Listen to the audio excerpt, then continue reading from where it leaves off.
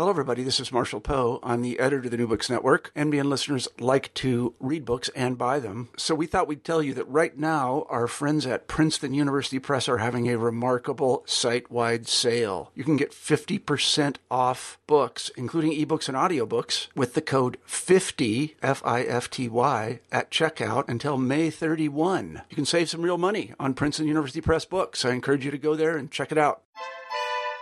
Hello, and welcome to New Books in Eastern European Studies. I'm your host, Hugo Lane, and today I'll be speaking with William Risch about his book, The Ukrainian West, Culture and the Fate of Empire in Soviet Lviv, which is published by Harvard Ukrainian Press. It is a topic particularly dear to my heart, as my own work centers on Lviv as well, but when it was under Austrian rule. Hello, Bill. How are you doing today? Very good. Fine. Thank you. Well, it's good to have you on. You know, you've just written this wonderful book, The Ukrainian West, about Western Ukraine under Soviet rule up to into the 1960s and 70s. And I'd like to talk to you more about all the interesting things you found out. And I guess the first thing I want to find out, although for our readers and listeners, is to find out more about how you got interested in Eastern Europe, and then more specifically Ukraine and the Soviet Union. Thank you very much, Hugo. My interest in Eastern Europe actually goes back many years. It goes back to when I was in high school. My father, I knew, was from Riga, Latvia. We knew nothing about his parents or really much of his family history, and so I was always drawn to Eastern Europe in one way or another. And my father, in fact, did remember living in what is now Poznan, Poland, during World War II.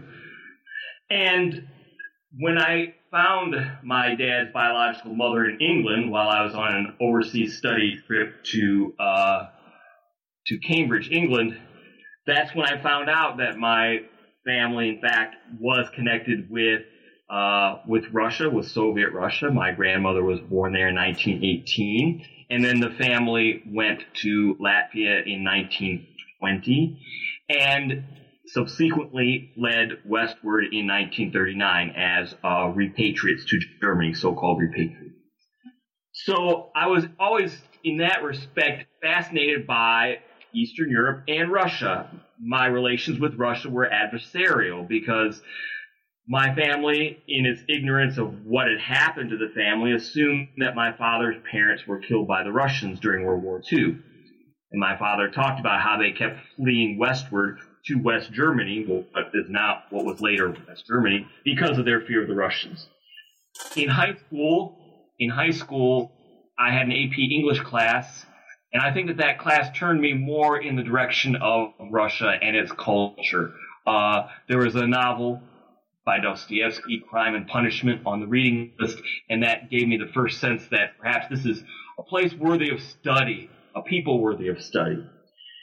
Well, soon came the decline of communism in 1989, along with my discovery of who my grandmother was, and I became interested in how the Soviet Union was developing, why there was all this interest in nationalism, and when it comes to Ukraine, when I was an undergraduate, I noticed at the library a fresh edition of a book in Ukrainian history.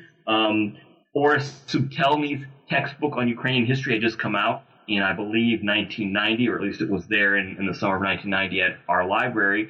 And I became very fascinated with this book. I read it and wanted to know much more about national identities and how they're shaped, and how cultural politics can become so revolutionary, so lethal. That was the one thing that really fascinated me about Boris Subtelny's book, the notion that nations are historical, but ideas about them can really change the world. And so I became interested in Ukraine. I went into graduate school in 1991 at Ohio State University, following my undergraduate degree at Hiram College, which was in Northeast Ohio. And there, I was a little bit ambivalent about where to go. I was interested in Russian culture, interested in Dostoevsky, interested in the Bolsheviks and their leaders, but I didn't know really what to do with that. Well, my interest in Ukraine came together as a research agenda, I would say. In 1991, December, the last day of our graduate seminar in Russian history taught by Dr. Alan Wildman. And in that class, I told the other students about how the Soviet Union had just come apart. They had just signed the agreement at Bielovesia, dissolving the Soviet Union. Russia, Ukraine, and Belarus had done that. Leaders of those republics had. And one of our students of Russian descent, he said, well, forgive me if I'm biased, but I always thought that Kiev was our city. And so I was immediately drawn to Ukrainian history. Why was it not a part of Russia? Why did not Kiev become part of a Russian nation? And so I decided, after finishing my MA degree in 1994, to learn the Ukrainian language and to proceed in a field that would involve Ukrainian history. And thus, I became interested in Ukrainian history, and then I was drawn to the western borderlands in particular, because there again, I saw something that was going on with the Baltic republics where my family had been from. Republics that considered Soviet rule alien and thus needed to be done away with in 1989, 1991. And so I thought about looking at Western Ukraine and to see how it was different from other parts of Ukraine, to see how possibly Ukraine's independence movement that achieved independence in 1991 was due to events from Lviv and Western Ukraine in general. And thus I became interested in the city of Lviv. Well, it's a lot there, because, and particularly since really, I mean, in some ways, obviously, Lviv definitely fits into the model you're talking about of the Baltics on a certain level. But at the same time, your original question about why Ukraine is not Russia, or why you people in Kiev are not, it would have could easily have taken on quite a different tack. Lviv is a fascinating city, and I will, full disclosure for those of you who listen to this and don't know what I do, I have written also a lot about Lviv myself. And one other disclosure I'll make up front, that my wife is cited in this book. She was an actress in Ukraine during the time that Bill has written about, and so it is then there. Just a short bit, so I don't think it affects my judgment too much. Why don't we start then and talk about the Soviet encounter with Western Ukraine? How is it different, and how is it similar perhaps to other encounters with other sort of extreme parts of what the Russians have called the near abroad? One thing that I think that the Soviets had to deal with was a culture influenced by the bourgeois world. If you look at Ukraine's the Ukrainian intelligentsia in Lviv at the time, as small as it was influenced by modernist trends in literature, music, and art. So in that sense, the decadent bourgeois world they had to confront directly in terms of culture in that respect. But secondly, we're talking about a region influenced by nationalism, a Ukrainian nationalism that was shaped by confrontation with other nationalisms in Central Europe, namely Polish nationalism, but also Zionism. And thus, we're dealing with a kind of national movement that lent itself to the ideas of the extreme right. For example, if we look at the OUN, the Organization of Ukrainian Nationalists, which emerged in 1929, you had a movement that acquired some popularity in Western Ukraine, especially amongst the young people, that emphasized integral nationalism, the cult of the leader, the notion of the community rather than the individual becoming of greater importance, and so on. I just interrupt? and also a movement inspired by the fascism of Mussolini and Adolf Hitler, you could say. I just want to interrupt. Could you just clarify what you mean by integral nationalism for those people who are not familiar with that term? Integral nationalism is a view of the nation and its history where mobilizing the nation to achieve its independence, to achieve its further development in the world, involves a strong leader, one who can save the nation, unite the nation. One could also say purify the nation. In that respect, we're looking at a very undemocratic movement in that respect. One that focuses on one political party and one leader. In that sense, integral nationalism is a type of fascism, as I would argue. Okay. And what's its understanding of the nation historically? Is it a recognition it's a community that's a sort of civic community? How do they understand that? They understand the nation to be one that is based on ethnicity, primarily. Okay. One that is based on ethnicity. And so, to that degree, Ukrainian integral nationalism did acquire an intolerance of Poles and Jews, and thus the history of the OUN in the late 1930s involved a need to combat the influence of other ethnic groups in eastern Galicia at the time. Okay, and that gets to my next question, which is another part of the background to this Soviet encounter. The role of Poland and Galicia, the history that's brought from that to the Ukrainian, or this Western Ukrainian context as the Soviets come in.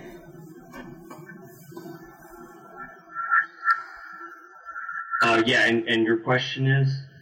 Well, I'm just asking you to talk more about the Russian, what about the influences of Poland and Galicia?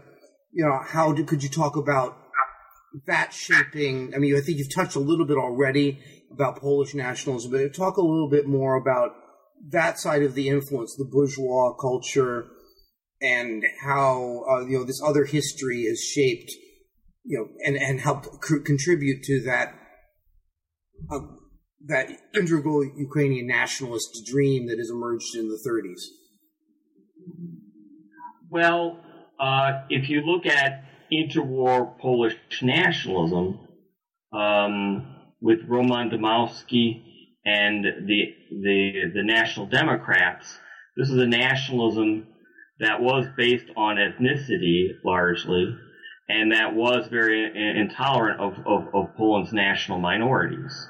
Thus, we have, for example, quotas placed on the number of Jews who could attend university in Lviv, quotas placed on the number of Ukrainians who could attend university in Lviv at the time. And so this was a kind of nationalism that really threatened the Ukrainian national identity in Eastern Galicia. And that sense of being threatened, I would argue, encouraged this kind of nationalism that was intolerant toward Poles and Jews. Okay. And in terms of culture, I would just say broadly, in terms of culture, we're dealing with a community of writers and artists and musicians that were influenced by trends in modernism. For example, the works of Mykola Kolesa. He was a modernist, really, you could characterize his compositions in that way before 1939. And so we're dealing with a view of culture that was more tolerant of the idea of art for art itself. A kind of a view on culture that did depart from views on culture that were being espoused by the Soviet leadership in the Soviet Union in the 1930s, where culture was to serve a higher political goal. Thus we see, for example, with socialist realism. All right, socialist realism had no ground in Eastern Galicia. All right, there are many other cultural influences there, and thus, when it comes to the Soviet leadership, as they entered Galicia and incorporate it into Western Ukraine, they have to deal with that cultural influence that says that art is for art itself.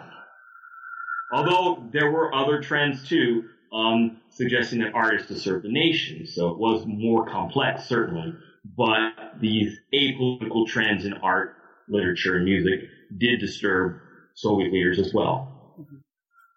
Okay, and don't you think the fact that you have these Ukrainians who have, regardless of the depth of their national feeling and such and commitment to the nation, the fact that they've grown up in the Second Polish Republic, that education is going to shape the way and their influences even after the Soviets come in. I'm thinking of the fact that, you mentioned in the book the influence of Polish radio and such things. And do you notice a difference even between pre-56 Polish radio? Is it only after 56 that they listen, or to start listening to Polish radio, or is it from the beginning? And how does this create this context that creates your Western Ukraine that emerges at the end of the Soviet period?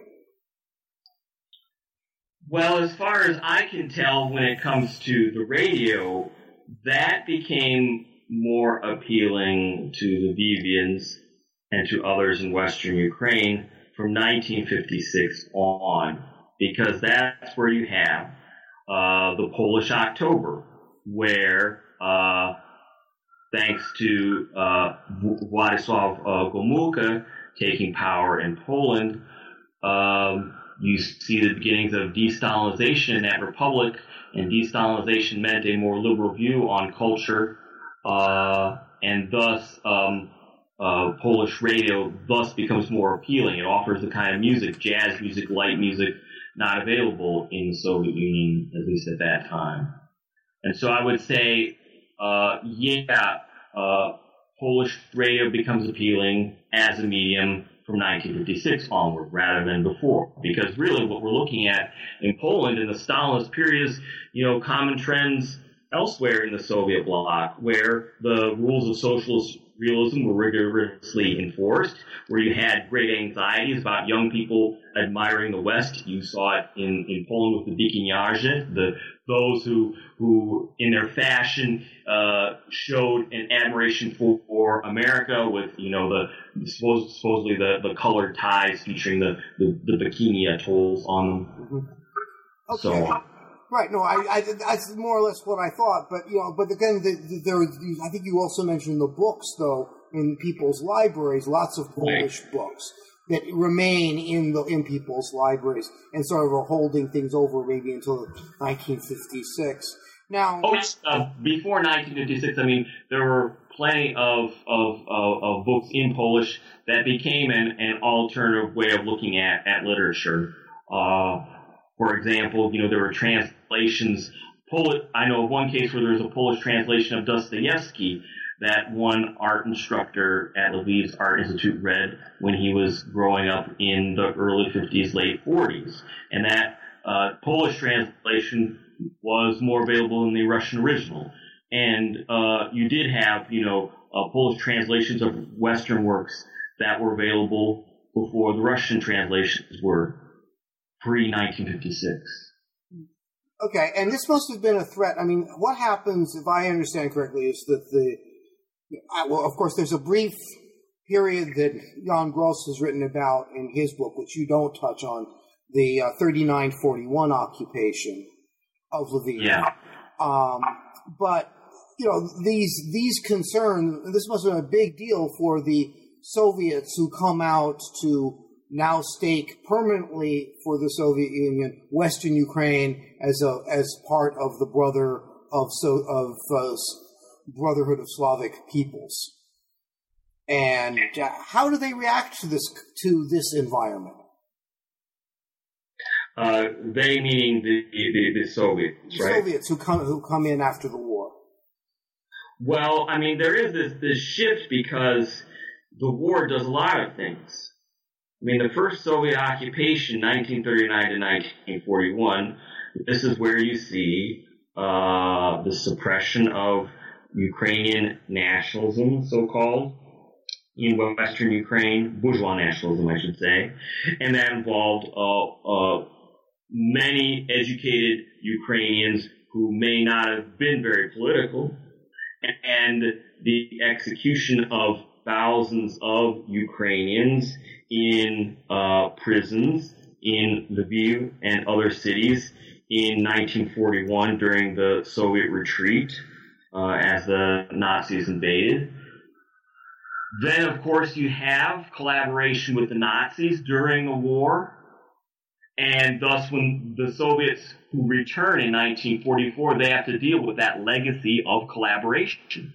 And, of course, collaboration is a very complicated subject, all right, where some people with no choice had to side with Germany or saw Germany as the lesser of two evils before some of the greater atrocities happened in Western Ukraine. So, I mean, they had to deal with that. The Soviets had to deal with this legacy recent legacy of Ukraine's collaboration with the Nazis. They had to deal with the violence between Poles and Ukrainians in the closing months of World War II and shortly thereafter. And so, really,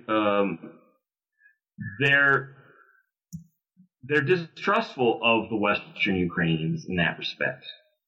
These post-war Western Ukrainians who were not deported to Poland. You know that in 1947, actually, 1946 to 1947, we see the deportation of Lviv's Polish population. Right. Okay. So they get. So they're starting. They're dealing with a society that's been ravaged by war, and they're also dealing with a society that has sided with an enemy that has left very bitter memories for Soviets. As well as bitter memories of a brief Soviet rule on top of that. Yeah. So it's an interesting conflict. And now, as we progress and getting back to my question earlier, actually, taking us from that, you know, they spent, by 1956, they've been there for roughly a decade. The thaw is happening. If we can imagine that the local population is clearly, engaged with what's going on in Poland, or at least aware of what's going on in the broader world, how are the Russians who sort of made Lviv their home feeling about this? Or the Ukrainians who've come in from the east? Do they adapt to a kind of Western Ukrainian perspective, or do they continue a more orthodox view? Well,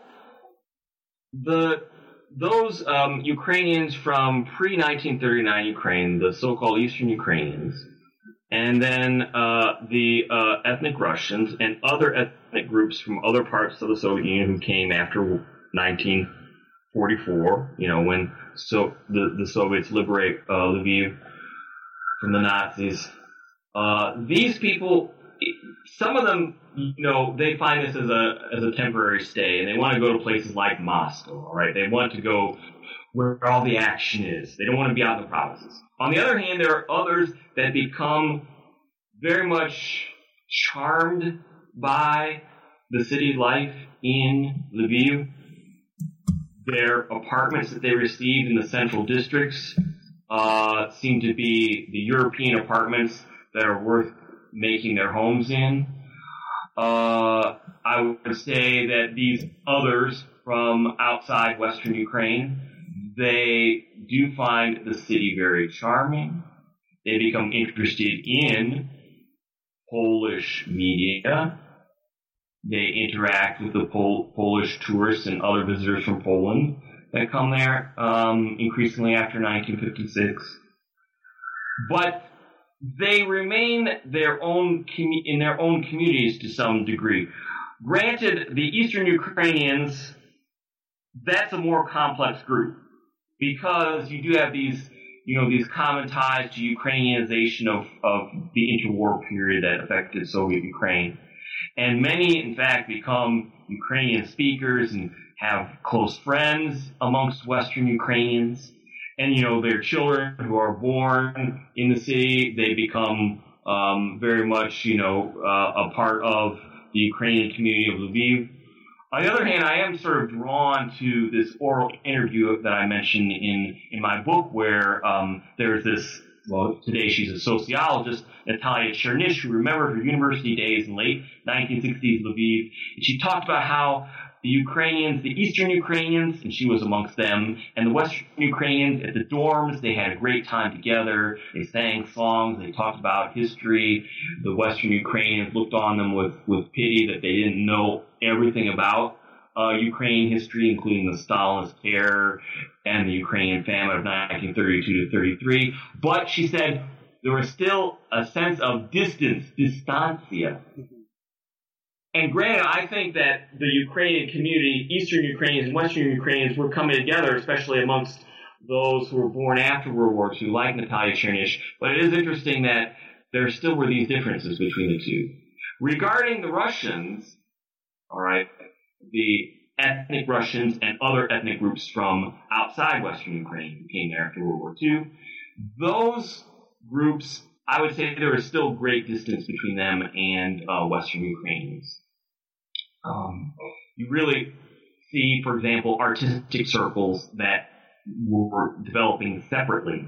The classic example for me really is in the early 1960s, late 1950s, where you have the future dissidents, Bogdan and Mikhail Horin, and their circle of friends, and they seem to have no contact with the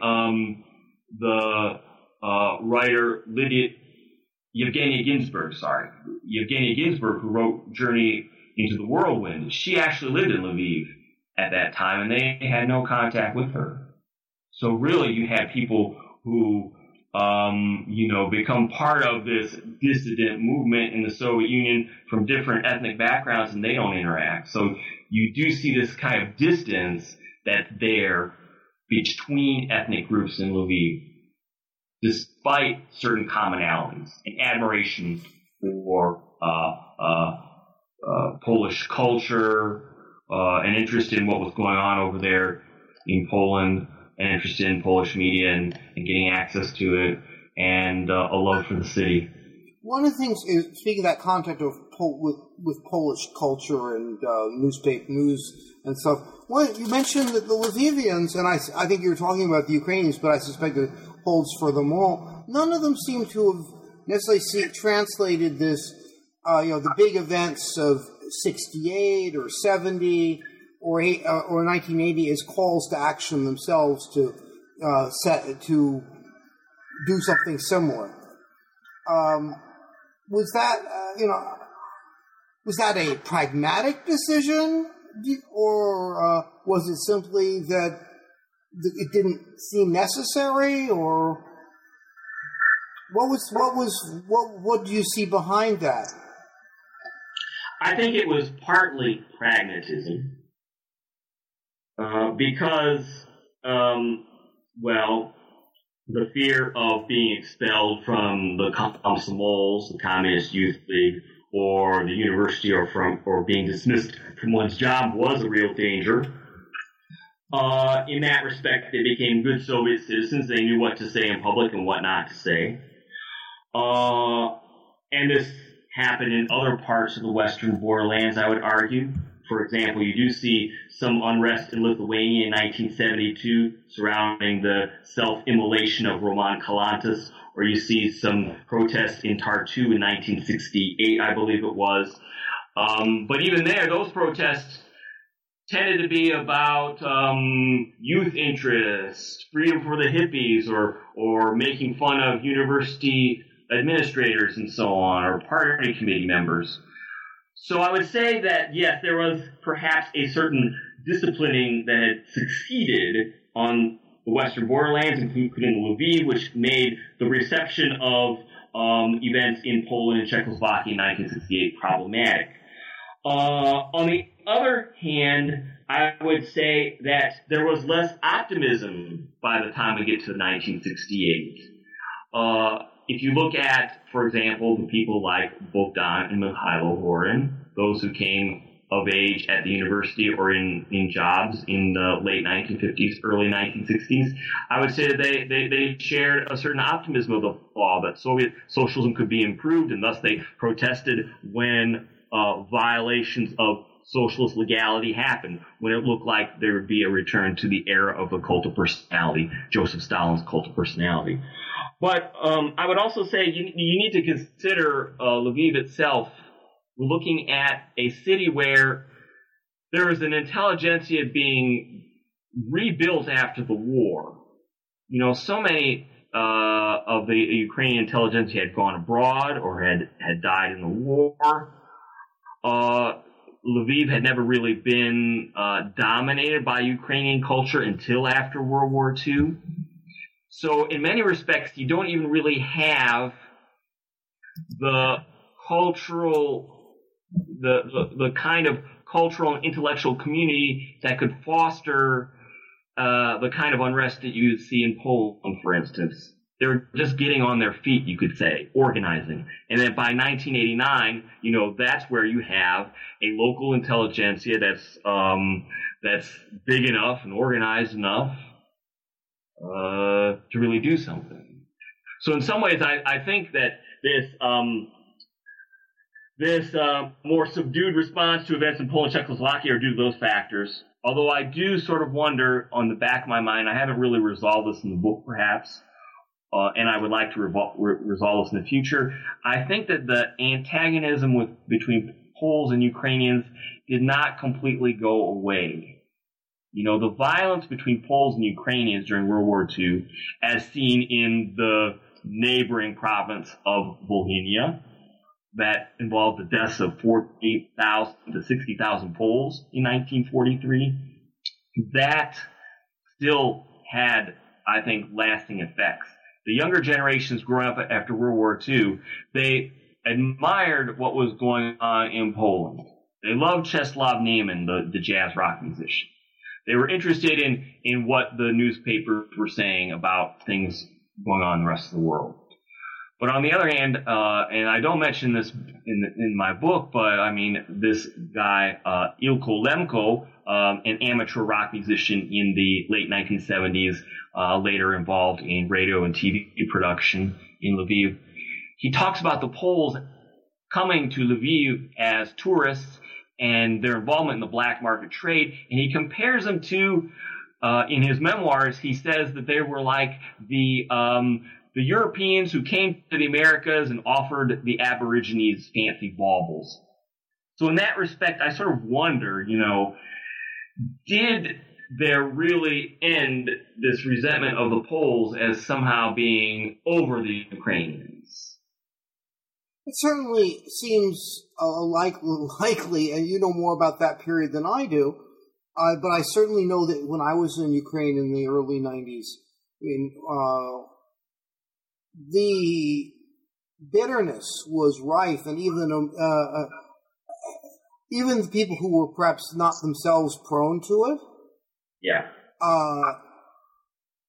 seemed to feel it in the eyes of Poles who saw them, as it were. You know, that if they went to Poland, they felt nervous.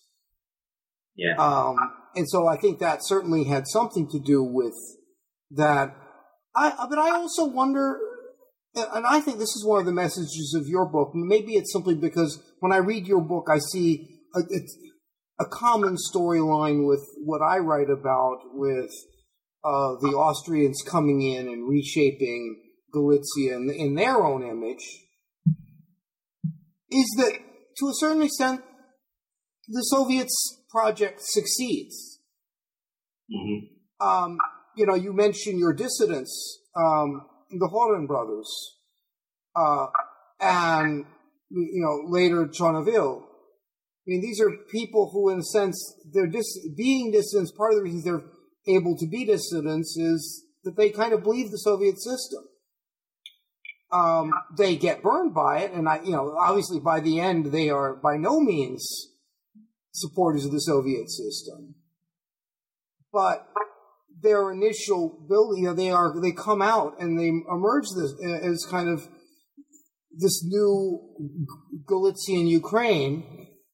And I find it ironic that that the Moscow people are more concerned about Lvivians emulating what's going on in Prague or Warsaw than is actually on the ground. Rather, like you see among the Habsburg officials in the 1830s, absolutely obsessed with the Poles not wanting to be Austrian. If you look, all sorts of evidence, if you look at it rationally, it tells you quite otherwise.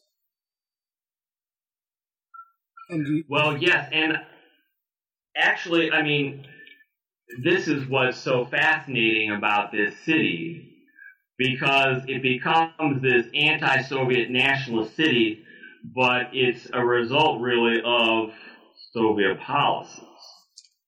On the other hand, what some of those policies had led to was, for example, this constant campaign against the Ukrainian bourgeois nationalists. That would include the OUN and the UPA, the Ukrainian Insurgent Army, in Soviet literature, in the media, led to a stereotype about Western Ukraine being Banderite. And this is where, for example, in my book, I talk about poor Oresta, that's right. Oresta, who was a great model pioneer and Komsomol in the 1970s. She was born in 1958 in the Lviv region. And, she identified so much with the values of those organizations. But when she goes to a pioneer camp in the Kyiv region in the, I would imagine, early 1970s, she was called Banderivka because she was the only Ukrainian speaker, and she was from Lviv. And so, this sense of being different was there in her childhood. And for many in Lviv who were natives of Western Ukraine, they did feel different. And I think that feeling of difference, that they were Banderites, it was joked about. And at the time, it was something that caused great offense. But I think that general stereotype contributed a great deal to this later antagonism with the Soviet system that becomes popular amongst Lvivians in 1989 and leads to the formation of a non-communist government in Lviv in 1990, and where all of the deputies from the Lviv region who are elected in the 1990 Supreme Soviet elections for Soviet Ukraine, all of those deputies vote for independence on August the 24th, 1991. So, I mean, that's why I think the Soviet policies were successful. I mean, in some ways, too, the Soviets tried to promote a different vision of what it meant to be Ukrainian in Lviv and in Western Ukraine. And to that extent, they did succeed at keeping this part of the empire under its control. First of all, you have to consider the fact that the UPA, the Ukrainian Insurgent Army, its violence, the violence that it engaged in the latter years of World War II, and then after that, divided Western Ukrainian society because the majority of victims were local Ukrainians, in fact. So the Soviets could profit from that, and they did. The other thing was, the Soviets did try to promote what was progressive in Western Ukrainian history. The Western Ukrainian Communist Party, the KPZU, writers who were of a communist inclination, like Yaroslav Halan, but also there were others. For example, Stefan Melnichuk, who I feature in my book. He was a Sich rifleman in the Austrian times, so he was a part of that legacy of the Sich riflemen who produced the Western Ukrainian People's Republic in 1918-1919, and that republic was really at odds with the Soviet Union at one point. The legacy of that republic was at odds with the Soviet leadership. And this Melnichuk, he leaves the Sich riflemen and goes over to the Reds and becomes a Red rifleman. He becomes a part of the communist movement and in Soviet Ukraine, is executed by the Poles in 1922 for being involved in an insurrection against Polish rule, an insurrection inspired by the communists there. And so you do see, a lot of people that are portrayed as, good Western Ukrainians, you could say that, who are for the Soviet Union, for friendship with the Russian people. And that leads me to a third point, is that when we look at the Ukrainian cultural scene in Lviv, Stanislav Ludkevich, a Ukrainian composer from Galicia, Western Ukraine, his works are portrayed as those that foster Ukrainian-Russian friendship in late Soviet Lviv, post-war Soviet Lviv. But, for example, Ludkevich is one of these examples of Western Ukrainians who were ambivalent towards the Soviet project. One anecdote he used to tell was, Soviet rule came and there was nothing we could do about it. Just like with the Austrians, they came and there was nothing that we could do about it. Or the Poles. They came and there was nothing that we could do. And also Ludkevich's own works, such as the symphony called The Caucasus, which is based on Taras Shevchenko's poem from 1845. That poem is it's a protest against the Tsar's violent policies in the Caucasus Mountains region. So in that sense, it's a protest against Russian rulers and how they oppress non-Russian nationalities. So in that sense, you've got somebody who's promoted as a guy that's favoring Russian-Ukraine friendship, but in many respects, he is one who's critical of the Soviet project, although very guarded in his criticisms. So you see, very successful policies that help legitimate Soviet rule, but on the other hand, figures such as Stanislav Ludkevich, they are very ambivalent about the Soviet project. You mentioned in your book, and unfortunately I didn't jot down the name of the fellow, but this attempt to find positive aspects of a West Ukrainian past can sometimes get people into trouble. And there's one particular fellow who digs up a Ukrainian intellectual who had become friendly with Lenin, and he celebrates this, and this works initially okay for him, but then it works against him. Could you talk about that? Yes, that man's name was Volodymyr Levinsky, who was one of the social democrats in Galicia, who, yes, he was in contact with Lenin in Geneva or in Switzerland, and he was one who sort of was really inspired by what was going on with the Bolsheviks in Imperial Russia, and this man, was born and raised in Galicia. But at one point, he has a falling out with the Bolsheviks over the nationalities policy. He has a major falling out with the communists during the 1930s in regards to Ukrainianization and how they fold it up or scale it back. He's very much a critic of the Ukrainian famine of 1932 to 33. And by the time the Soviets arrive in 1939, he's out of there. He's in actually German-occupied Poland. And he comes back to Lviv when the Germans occupy it in 1941, and he's recruiting people for SS Galicia in 1943. And then eventually winds up, when the Germans leave, he goes with them and goes to Vienna, where he dies, I believe, in 1950. So here's somebody, and this is the problem. There were these party historians. There were these people in other social science disciplines, such as political economy, who portrayed this guy in the early 1960s as a popularizer of Marxist ideas in Galicia. The Ukrainian popularizer of Marxist ideas in Galicia. But they only told half the story. It was a very selective memory. They forgot all about what happened from 1939 on. Either they were trying to hide it or they were just being incompetent. I'm not sure which.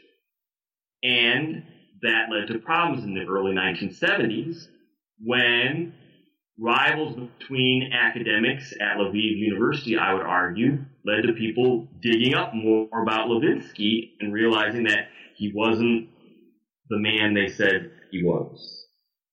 What's really interesting about this controversy, too, about Volodymyr Levinsky was that the first person who really promoted him as a Marxist in Galicia was a man by the name of Valentin Malanchuk.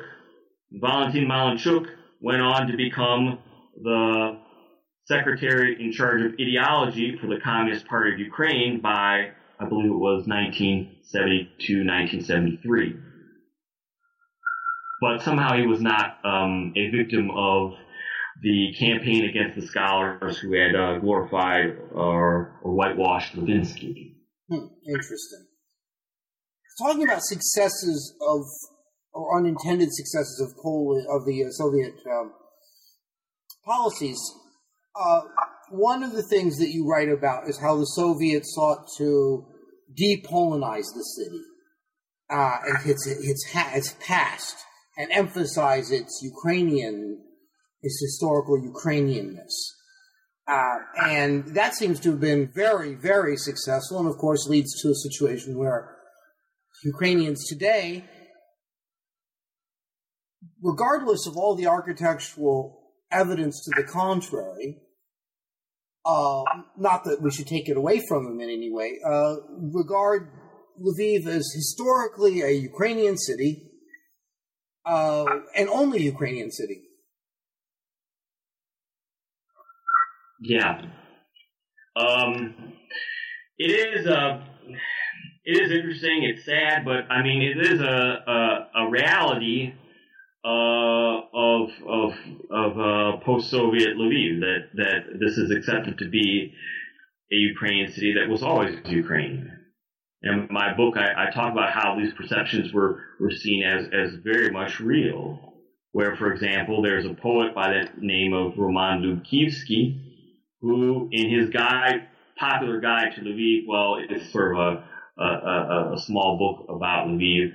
He talks about how the people who built these things were Ukrainians, and some of the motifs in the buildings, in the architecture, are Ukrainian. It's just that, the Poles managed to sort of run this whole thing. So he sees, in fact, that this architecture is Ukrainian. Why? Because the people who actually built built these chapels and so on, were Ukrainians. And lest someone leap in and send me an angry email, I should say that in many ways, at least certain segments of the population are combating this tendency. Right. I agree. I mean, that is very much true. And in fact, I mean, Roman Lubkivsky, he was very much involved in Ukrainian-Polish friendship during the Soviet era. So I think he understands that too. I think it's an attempt, really, though, I mean, in emphasizing the Ukrainian aspects of the early modern city. I think it's an attempt to, make that city their own. And I think it's understandable. The city that they want to be their city. I do. So. I agree. I mean, it's a very tricky thing what East European national politics over the past 150 years has done to that city. Yeah. And we live in an era now where at least the answer to the solution is to say it's a Ukrainian city on one level or other, whether we're using the name rather than accepting the variety of names. We all scholars in the English language now refer to it Lviv pretty much universally, except under special circumstances. And maybe there's no way around that, but it's a phenomenon. It's how it's going on. Could you talk a little more specifically about some of the Soviet efforts to depolonize the city's past? Well, yeah. For example, the university, which had been named for Jan Casimir, one of the Polish kings, that becomes the Ivan Franko University. The Polish Music Society, I believe it was, their building becomes the conservatory for Lviv, the state conservatory for Lviv, and that conservatory is named for Mykola Lysenko, a very prominent 19th century Ukrainian composer from central Ukraine. You see it in the removal of monuments. For example, Jan Sobieski, I believe, was in the center of Lviv, and that was moved to Gdansk in 1950. So you see the removal of monuments. Another thing that I think is, one example of how the city was depolonized is the Lychakiv military memorial. The part of Lychakiv cemetery that was for Polish soldiers and officers killed in the Polish-Ukrainian War of 1918 to 1919. That part of Lychakiv cemetery was completely abandoned and fell into ruin, and became sort of the place for the gathering of all sorts of so-called shady types in Lviv, including, as I mentioned, Soviet hippies by 1970. So you see the neglect of Polish culture, you could say the appropriating of Polish cultural institutions like universities, like music societies, and so on. Also, the Central Historical Museum. The Central Historical Museum on Market Square, that had been a museum glorifying the Polish heritage of Lviv, and that was turned into a museum that glorified the Ukrainian heritage of the city. So a number of things that lead to the city becoming Ukrainian and depolonized in that respect. But also, in terms of history, if you look at the histories that were being produced by people like the scholars at the Institute of Social Sciences, they had a monograph on the history of Western Ukraine, which was called Triumph of Historic Justice. A very long title follows that, from 1968. And the Poles are really downplayed in that entire history. A few progressive Poles that were seen as friendly to Marxists, if not Marxist. But otherwise, these lands were always Ukrainian. And the scholars in that book go at great pains to show that the emigre Polish scholars who talk about Lviv being an inherent part of the Polish Commonwealth, of the Polish nation, that those claims are false.